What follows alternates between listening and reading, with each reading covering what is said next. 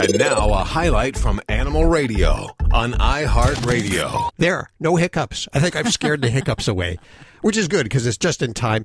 The Kong, and when we talk about Kongs, it's one of those words that's become part of the vernacular. When you talk about Kleenex or Band-Aids. Q-tips. It signifies now more than the brand. By a show of hands, how many here in the studio have a Kong? Oh, all of us do. Everybody that has a dog. Okay, yeah. Well, pretty much you know what it is. So I wanted to know a little more about the Kong. We have the top dog from Kong, Joe Markham, joining us. Hi, Joe. How are you doing? Hey, I'm great. Thanks for having me on. It's an honor and a pleasure. We appreciate it. Of course. So how did you come up with the Kong?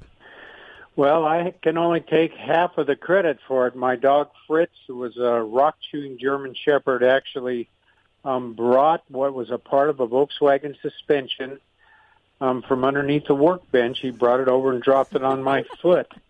And it is, I saw what he needed because we'd been on a quest for a long time because my rock chewing dog was losing his teeth. He had about a third of his teeth already worn down.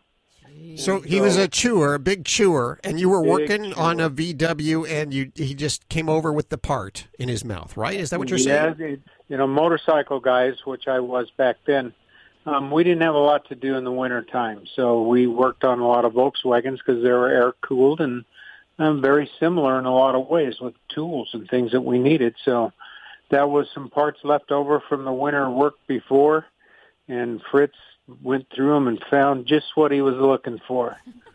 And so the shape of a Kong, as we know it, the traditional shape is actually like the suspension portion of a VW.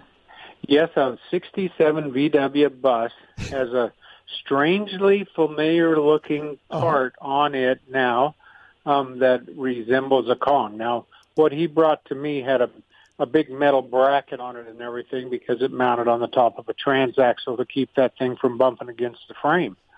But that's what inspired the initial Kong was that shape. That I did pull the metal bracket off, of course, and gave it to him. He did prefer it better without the metal on it. But, of course. Yes, indeed. But that kind of gave the inspiration to Kong. That was about like 1970 to give you an idea how long ago that was.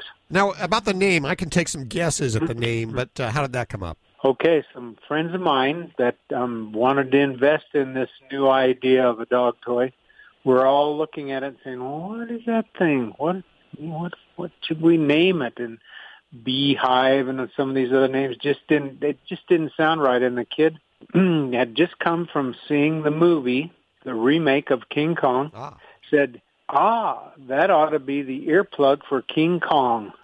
Duh. Well, it's a Kong for sure. It's strong like him. So that's where it came. And as it turned out, it wasn't trademarked in our class of trade. So we were able to secure that trademark. Yeah. And now it's huge. It's worldwide. How many countries do you sell it in? 82 and counting. So we print now, I think, in 14 languages. How many do you think you've sold? We're trying to figure that out. We run here in Golden, Colorado. We've got 14 presses. They're big, giant, 20-foot-tall rubber press type things running, and they make about 700 pounds of Kongs a shift, running pretty much 24/7. We're thinking it's close to 100 million. Wow! Holy moly! So yeah. So for every dog in the world. Yeah. I put peanut butter in mine for my dog, but what are some of the other ways that people are using the Kong? We started off just throwing it. It was chase, catch, and chew. You throw it, you get them interested in playing with it, and it's a great toy like that on its own.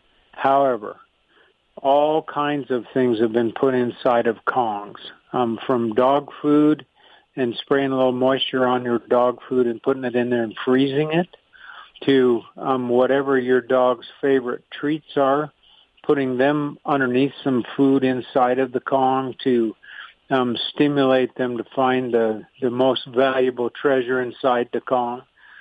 Peanut butter, of course, is the standby.